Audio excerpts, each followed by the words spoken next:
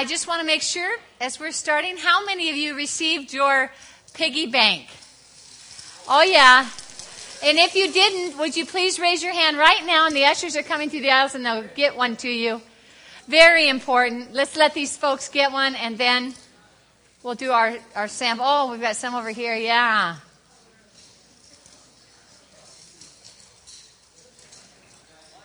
Yes, and let's get that over with together. Oh, I'm going to ask you to do this a couple times during the message.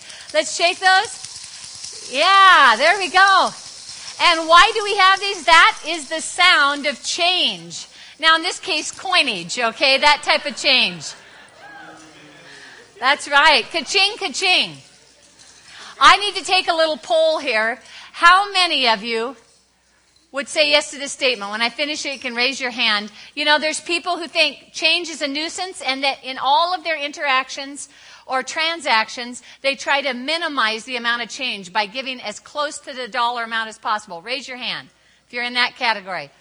Okay, we've got some here.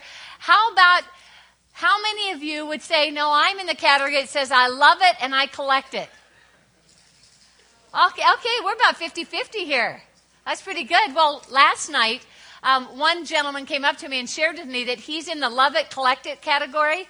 And he collects coins, but in the process, he found himself collecting the pennies that weren't of significant value, weren't rare. And he used a big glass planetarium.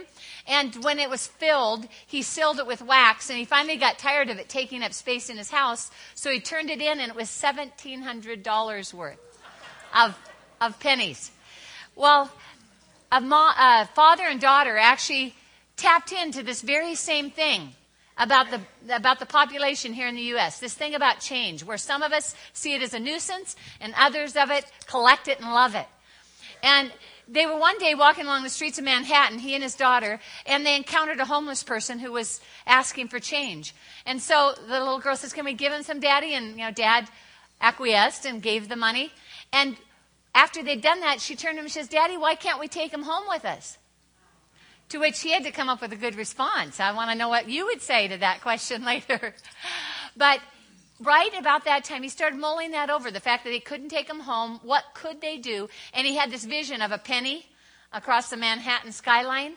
And he decided, he started an organization called Common Sense, CENTS. And what it does is collects change. And that first year in 1991, they collected $103,000 in loose change, 21 tons of it in pennies, the most common sense of all. And what did they do with that $103,000 that first year? They were able to buy 50,000 meals for homeless people. They were able to purchase 3 weeks of camp for homeless children, hundreds of them.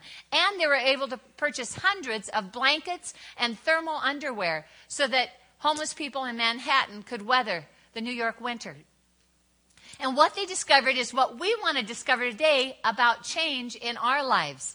That is that change can add to the sum of our lives. Change can be productive.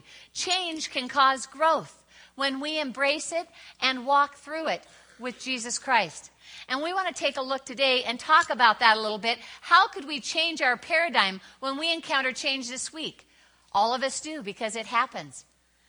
And we, instead of thinking subtraction and a big minus sign and what I'm losing, how could we change our mindset to, change, ka-ching, ka-ching, money in the bank. Here's an opportunity for me to grow.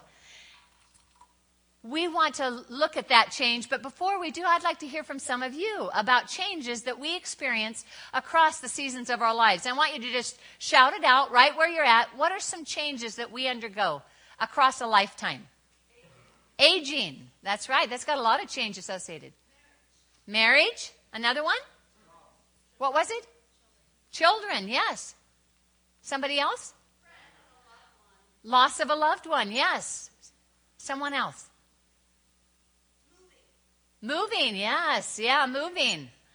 Yes. What was it?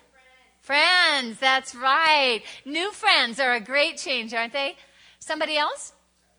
Status. Yeah, change in status. Understanding, yeah. We can grow in our understanding or be limited in it. Yeah. Someone else? Yeah. What was it? Conviction, yes. Divorce. Yes. When Starbucks raised their prices. Yes, that is a change. Oh, let's get our violins out for Isaac, okay? That's a beautiful one, Isaac. I'd be the first in line with that one. Yes.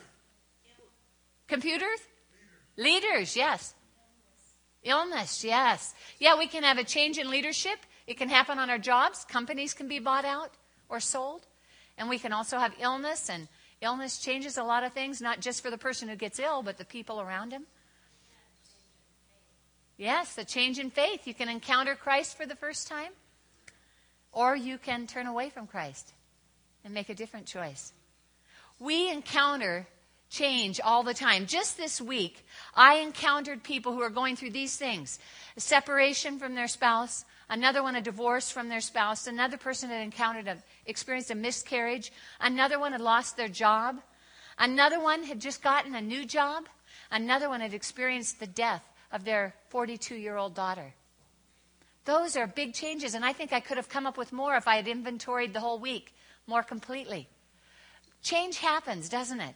And today we want to look at how we can grow through change by processing it with God and sticking together with each other as we go through that.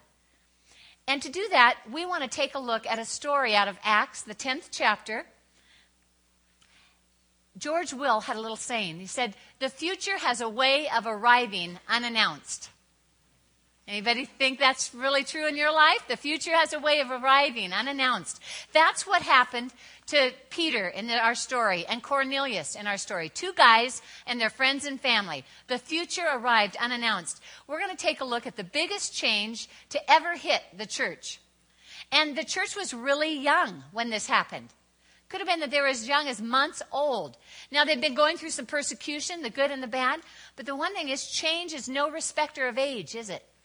You can experience change at the youngest age to the oldest age. And that's true as church's age as well. It doesn't matter what age you are, God intervenes. Also, things were going well. It was the worst of times and the best of times. The worst of times in that they had been undergoing persecution. The best of times in that lots of people were coming to know Jesus Christ. But in the middle of that, God said it's not enough. It's not enough. We want it to grow. We want the church to expand. We want more people to love Jesus. In addition to that, change comes in the life of the church. It happens even when things are going well, as we said. And no matter what age, but it always happens with one purpose in mind. The purpose of us knowing Jesus and growing in Jesus. And it's that we want to key in on today. We want to take a look at how change affects us personally and talk about how we can process that with God and stick together in that. So let's take a look at this story. Now, this is more scripture than we're used to biting off. So how many of you had a big hunk candy bar before? Those white nougat candy bars, okay? Well, we're tackling the big hunk of scripture.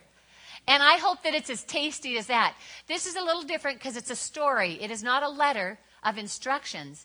It's a story about what happened to some people and how God brought change. So let's look there at chapter 10. If it helps you to just close your eyes and listen, or if you're too close to sleep for that, I don't recommend it.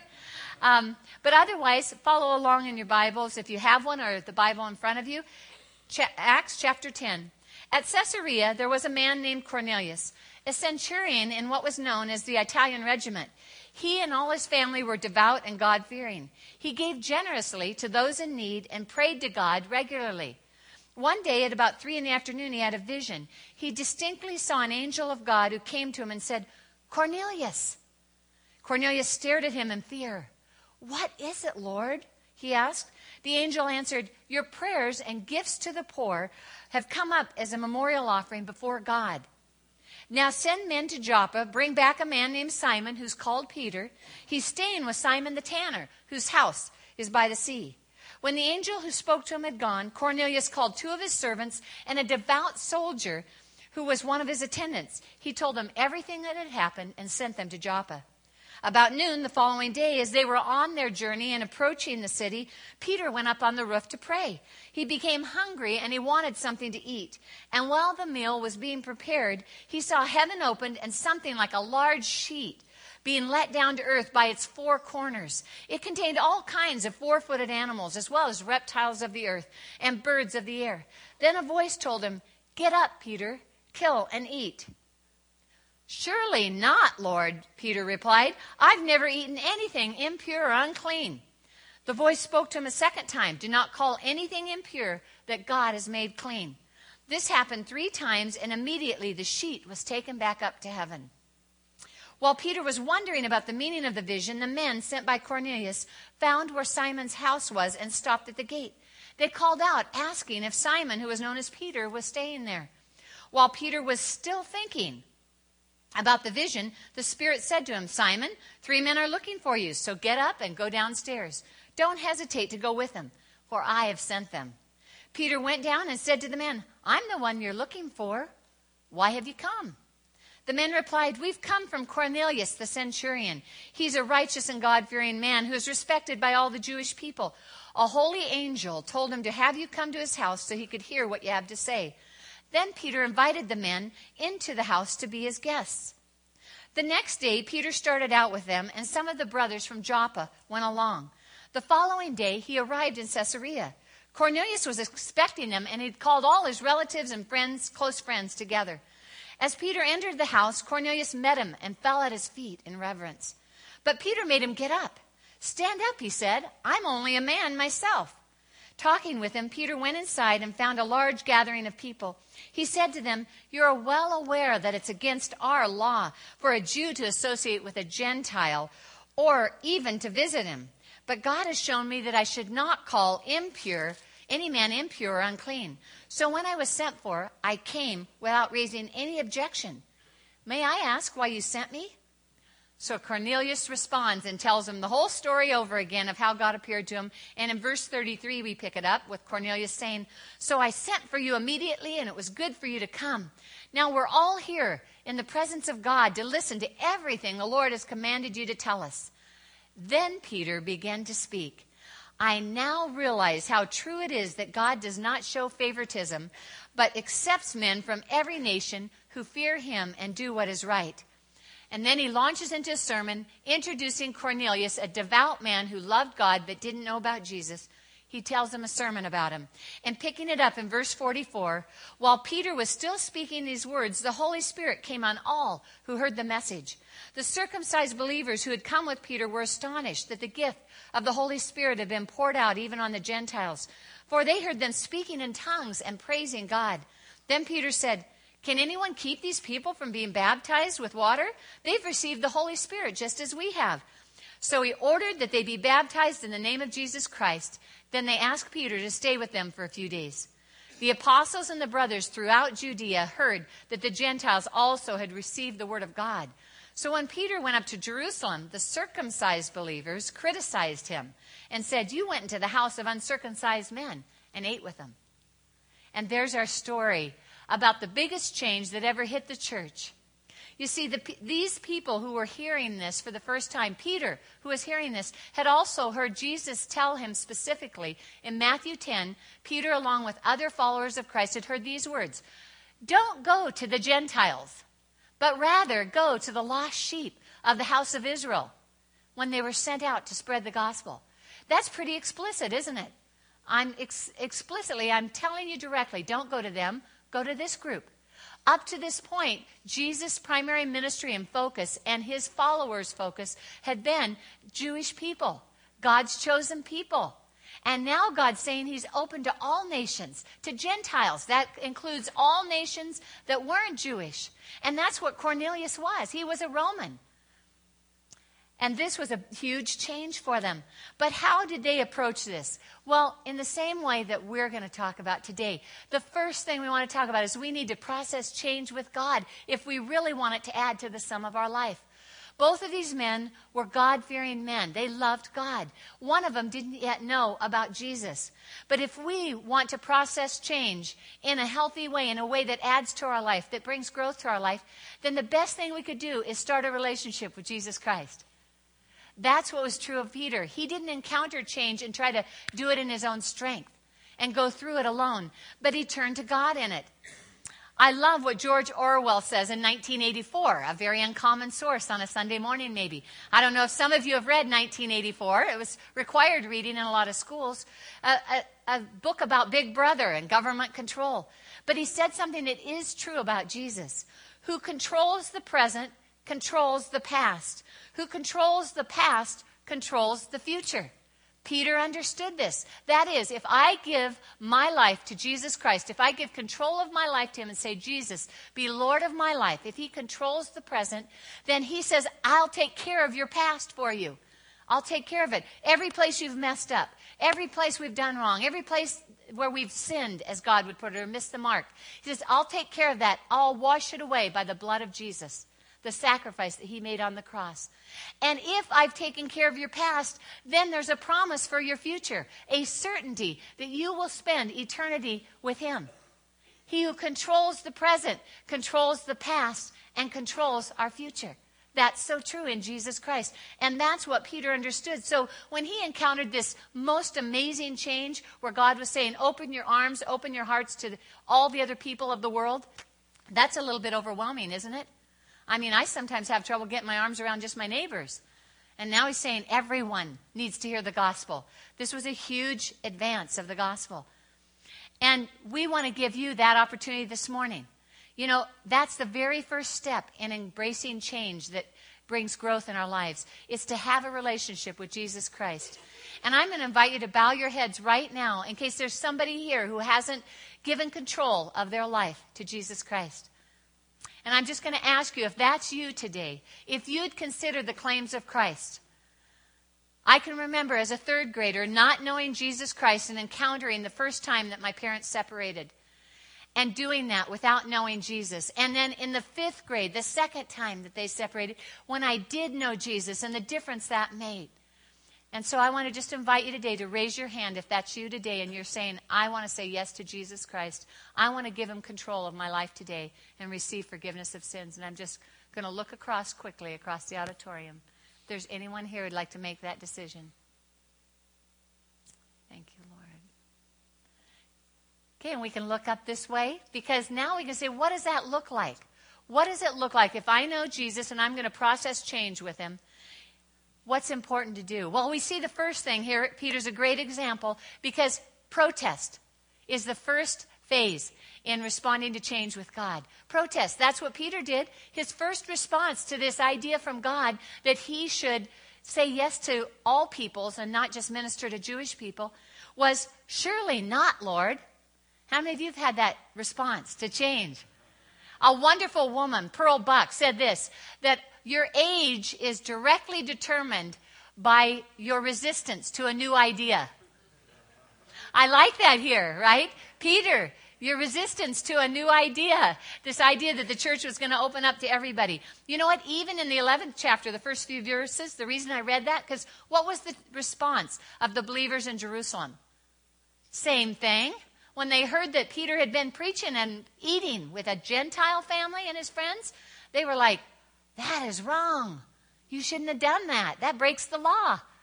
Really challenging. We like to protest. And my encouragement to us as we process change with God is lodge your protest with the right person. God. It's okay. You can be honest to God. Ananias was a man in the 9th chapter of Acts, previous chapter, where a man named Saul was presented to him by God and said, I want you to pray for this guy because he's my chosen instrument. And Ananias' first response was not, oh yeah, God, I'm cool with that. No. He said, God, you remember who he is? He's the guy who's standing by persecuting us, gladly holding the cloaks of those who stoned Stephen, overseeing the throwing of Christians into prison. You remember that, God? Why should I do this?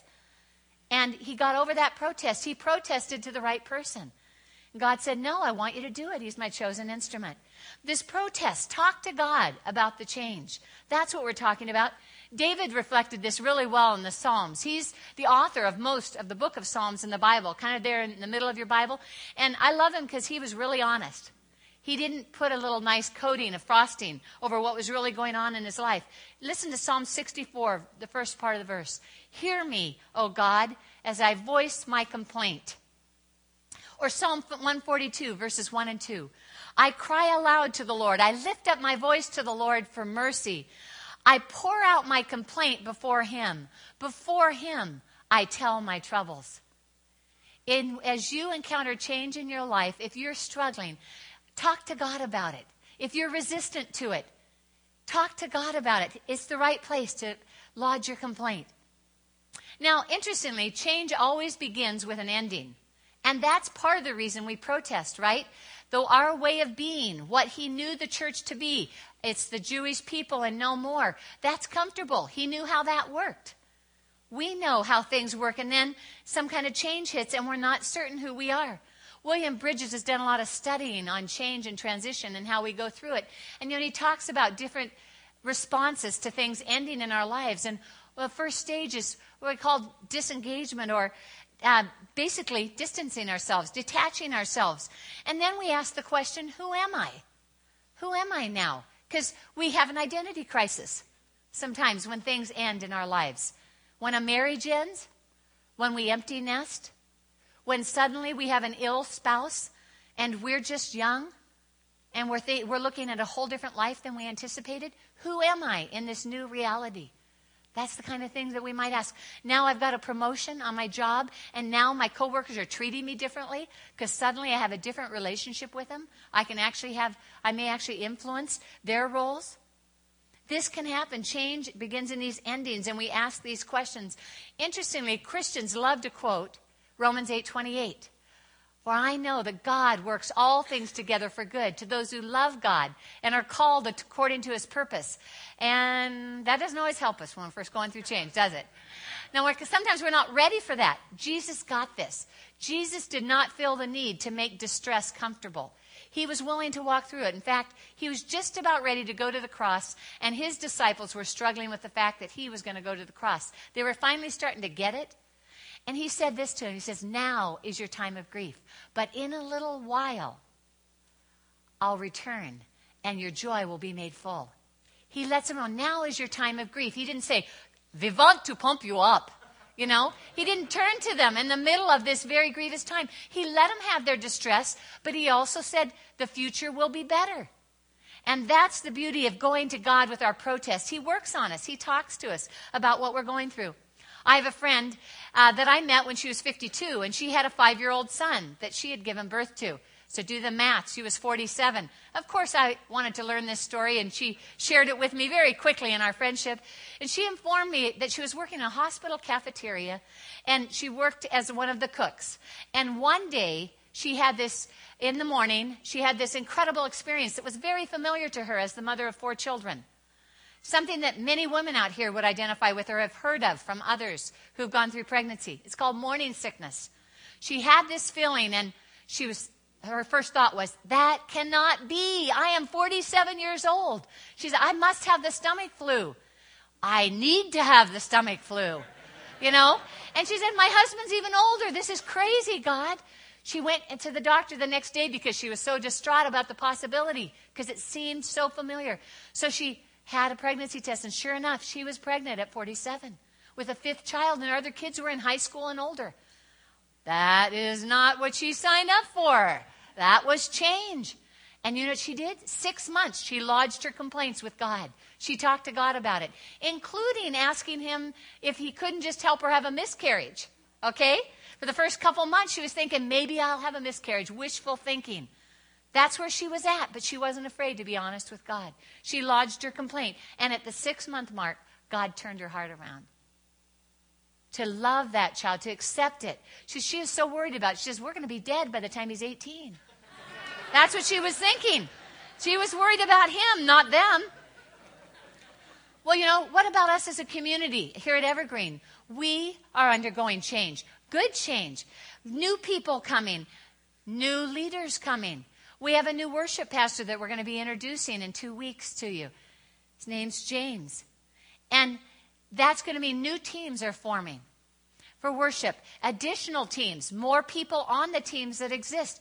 And guess what? That affects our way of being. Suddenly we ask ourselves, where do I fit?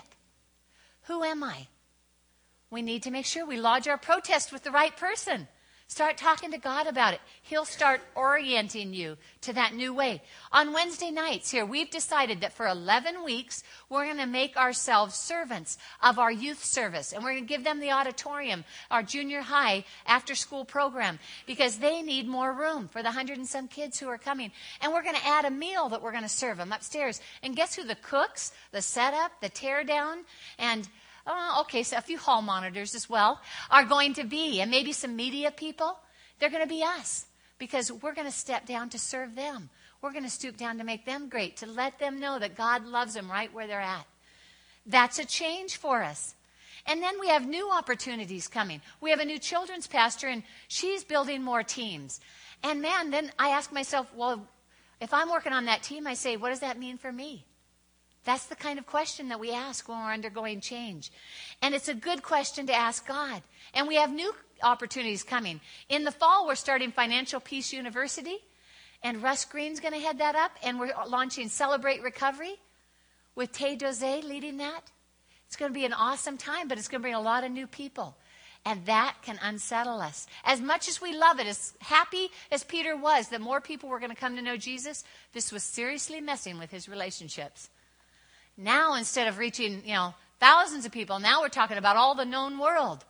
I don't know about you. Sometimes it's a little overwhelming. But we can agree to, as a community, to lodge our complaints with the right person.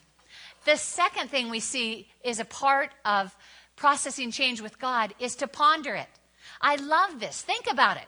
Think about the change. Don't just launch off like a grenade launcher in reaction to the change. Think about it. That's what Peter did. It says he was wondering about the vision. And while he was still wondering, kind of makes a point of that he was spending some time thinking about, what did this all mean? What's God really up to? What's he really saying? This all addresses us about being patient. Now, that word that they used for Peter pondering or wondering about it is the same word that was used for Joseph when he got the news about Mary. And that she was pregnant and he hadn't had sex with her. And that was a big news to a fiance. And it says he pondered that he was wondering about that. And that's when God spoke to him. God intercepted and showed him that this was a child that was given birth to by the Holy Spirit. And helped him to know what he was to do next. When we encounter change in our lives, it often brings up some fears in us. And fear can often move us to quick decisions. One of the things I love about this major change in the church, and it all started with a couple people, is that they didn't run out and act like this was emergency, 911. There was time. There was not a real fast pace to this story. They took time to travel, but not only that, Peter asked them in, had them spend the night. He took the time the next day to collect a troop to go with him to Caesarea. And in the meantime, Cornelius got a whole bunch of people around him. So they didn't rush around like, things are going to fall apart if I don't figure this out right away. Instead, he took the time that he had. Jared and I, when our jobs were done with a denomination in Los Angeles with Foursquare denomination, just organizational roles, those were done. And we had some other opportunities. And we had to ask ourselves, do we just do a knee-jerk reaction and say when they're done with us, we're done with them? Sometimes people do that with places they've worked. If they're done, if their roles are over, they say, adios, amigos, I'll see you later. But we had to wait. We had to ask God. And we had a particular opportunity in Colorado Springs for this church planting organization. And they were kind of pressing us one day. We need to get our answer from you guys. We want you to be the new directors.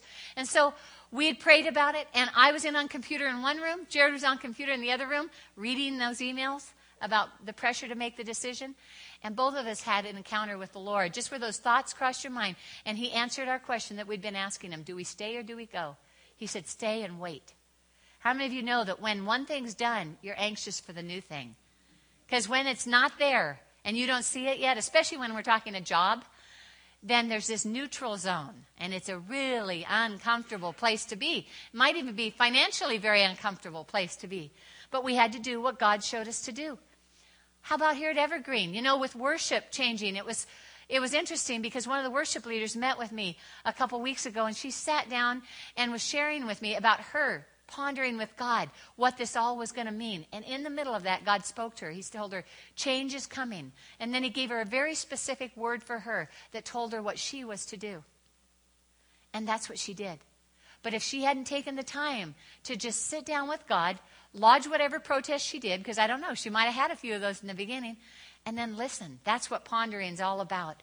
Proverbs 18 verse 13 says this, he who answers before listening, it is to his folly and his shame. We want to take time to listen. That brings us to the third part of processing change with God, which is partner with God. Act on what you know. Act on what he has shown you to do or what he is up to. And this can happen and did happen for Peter as well. This is the interesting thing in this story is Peter didn't really have a clue what was going on at first. But he did know this much. God said, there's some men coming to your door and I want you to go with them because I've sent them. What does he do? He invites them in and he asks them, so you've come, what are you here for? And then they say, well, we want you to go back to Caesarea with us and preach it for Cornelius. Tell him what God told you to say. And so Peter's still mulling this all over. He gets to Cornelius' place in Caesarea and he says, Cornelius, why have you sent me? He's still asking questions. He doesn't have this all figured out yet. Cornelius tells him the story, and then verse 34 he says, now I realize that God does not show favoritism, but calls men from every nation who love him and do what is right. Now I know. There's that dawning. I love Proverbs 4:18. It says, the light of the righteous is like the first gleam of dawn. You know, that little bit of light where you start to see the outlines of things. You start to see on the horizon that the sun's coming up. That's what God's path is like. It's like the light of dawn that shines fully until the light of day. She was 50 years old. She had $100 to her name, and she had a few items, keepsakes, in storage. She had a job as assistant director of nursing in a bush hospital 34 miles north of the Arctic Circle that she was going to go to. She was leaving an abusive marriage of 30-some years. She had raised her 6 kids, but God had told her, it's time for you to go, and you need to go far enough away to be safe. And so she took that job in Alaska with $100 in her pocket. She didn't know one person. She had no other connection other than God telling her to respond to an opportunity that the federal government put out online. And she accepted that role and was there for 7 years. And in that 7 years' time, by the end of it, she had a home purchased and completely paid for, no mortgage, back where she would live after she got home. She had traveled the world. She had made new lifelong friends. She was the Arctic grandma for a pastor on a missionary outpost and his kids that were growing up there without any of their family around. And she had the adventure of a lifetime, becoming the assistant director of nursing, then the director of nursing, then being asked to take another community and be the director of nursing there. And that woman was my mom. She had a little bit of understanding from God. This is what he was asking her to do. And she did what she knew to do. And then God showed her more. And sometimes, isn't that scary?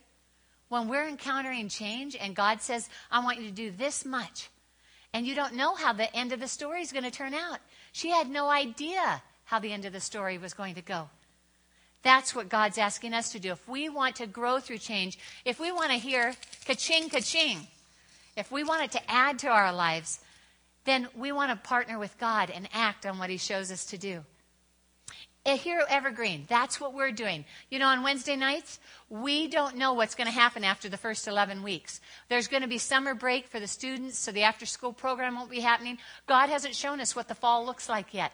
But we know that we're supposed to do these 11 weeks for these kids and really love them in Jesus' name. And maybe he's going to show us some things we can do for the parents that don't even know Jesus yet. But we're going to do what he shows us to do, and then we're going to see what he says next. That's what we get to do together. And we can agree to do that together here at Evergreen as well in our own lives.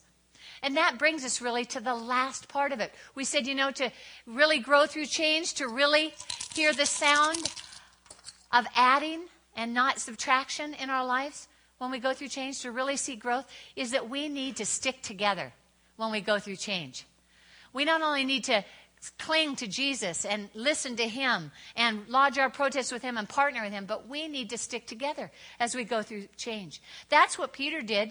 You know, he could have just launched out. It would have been cheaper and faster if he'd just say, okay, guys, I'm ready to hit the road with you. But he purposely stopped. He took 6 men with him to experience this change. And then when he went to Jerusalem, he took them there so they could share the story of what God did. That's what we get to do. Even Cornelius, he grabbed his friends and his family. He wasn't just going to listen to this message of Peter all by himself. He wanted to get everybody in on it. He included others. And one of the things that I've noticed about change is how isolating it can be. When we go through different kinds of changes, it really can change the number of relationships that we have and the accessibility that we have. One of the places is a change in financial fortune. We've had this happen in churches we've pastored. We've had business owners who employed many people, and then because of an economic downturn or because of a change in a market or some other thing outside their control, their business goes belly up, and suddenly there's a lot fewer friends. Suddenly they're much more isolated. Proverbs 19:4 puts it this way: wealth adds many friends, but a poor man's friends shun him.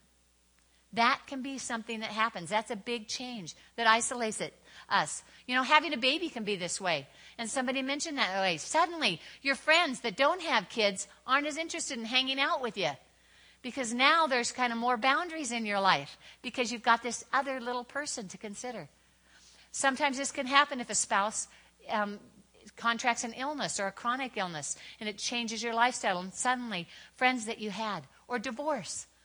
The friends are wondering, who do we associate with? You know, we don't want to take sides here. So what do? They skip all of them. Let's not hang out with them because they're uncomfortable, don't know what to do. So many times change can be isolating.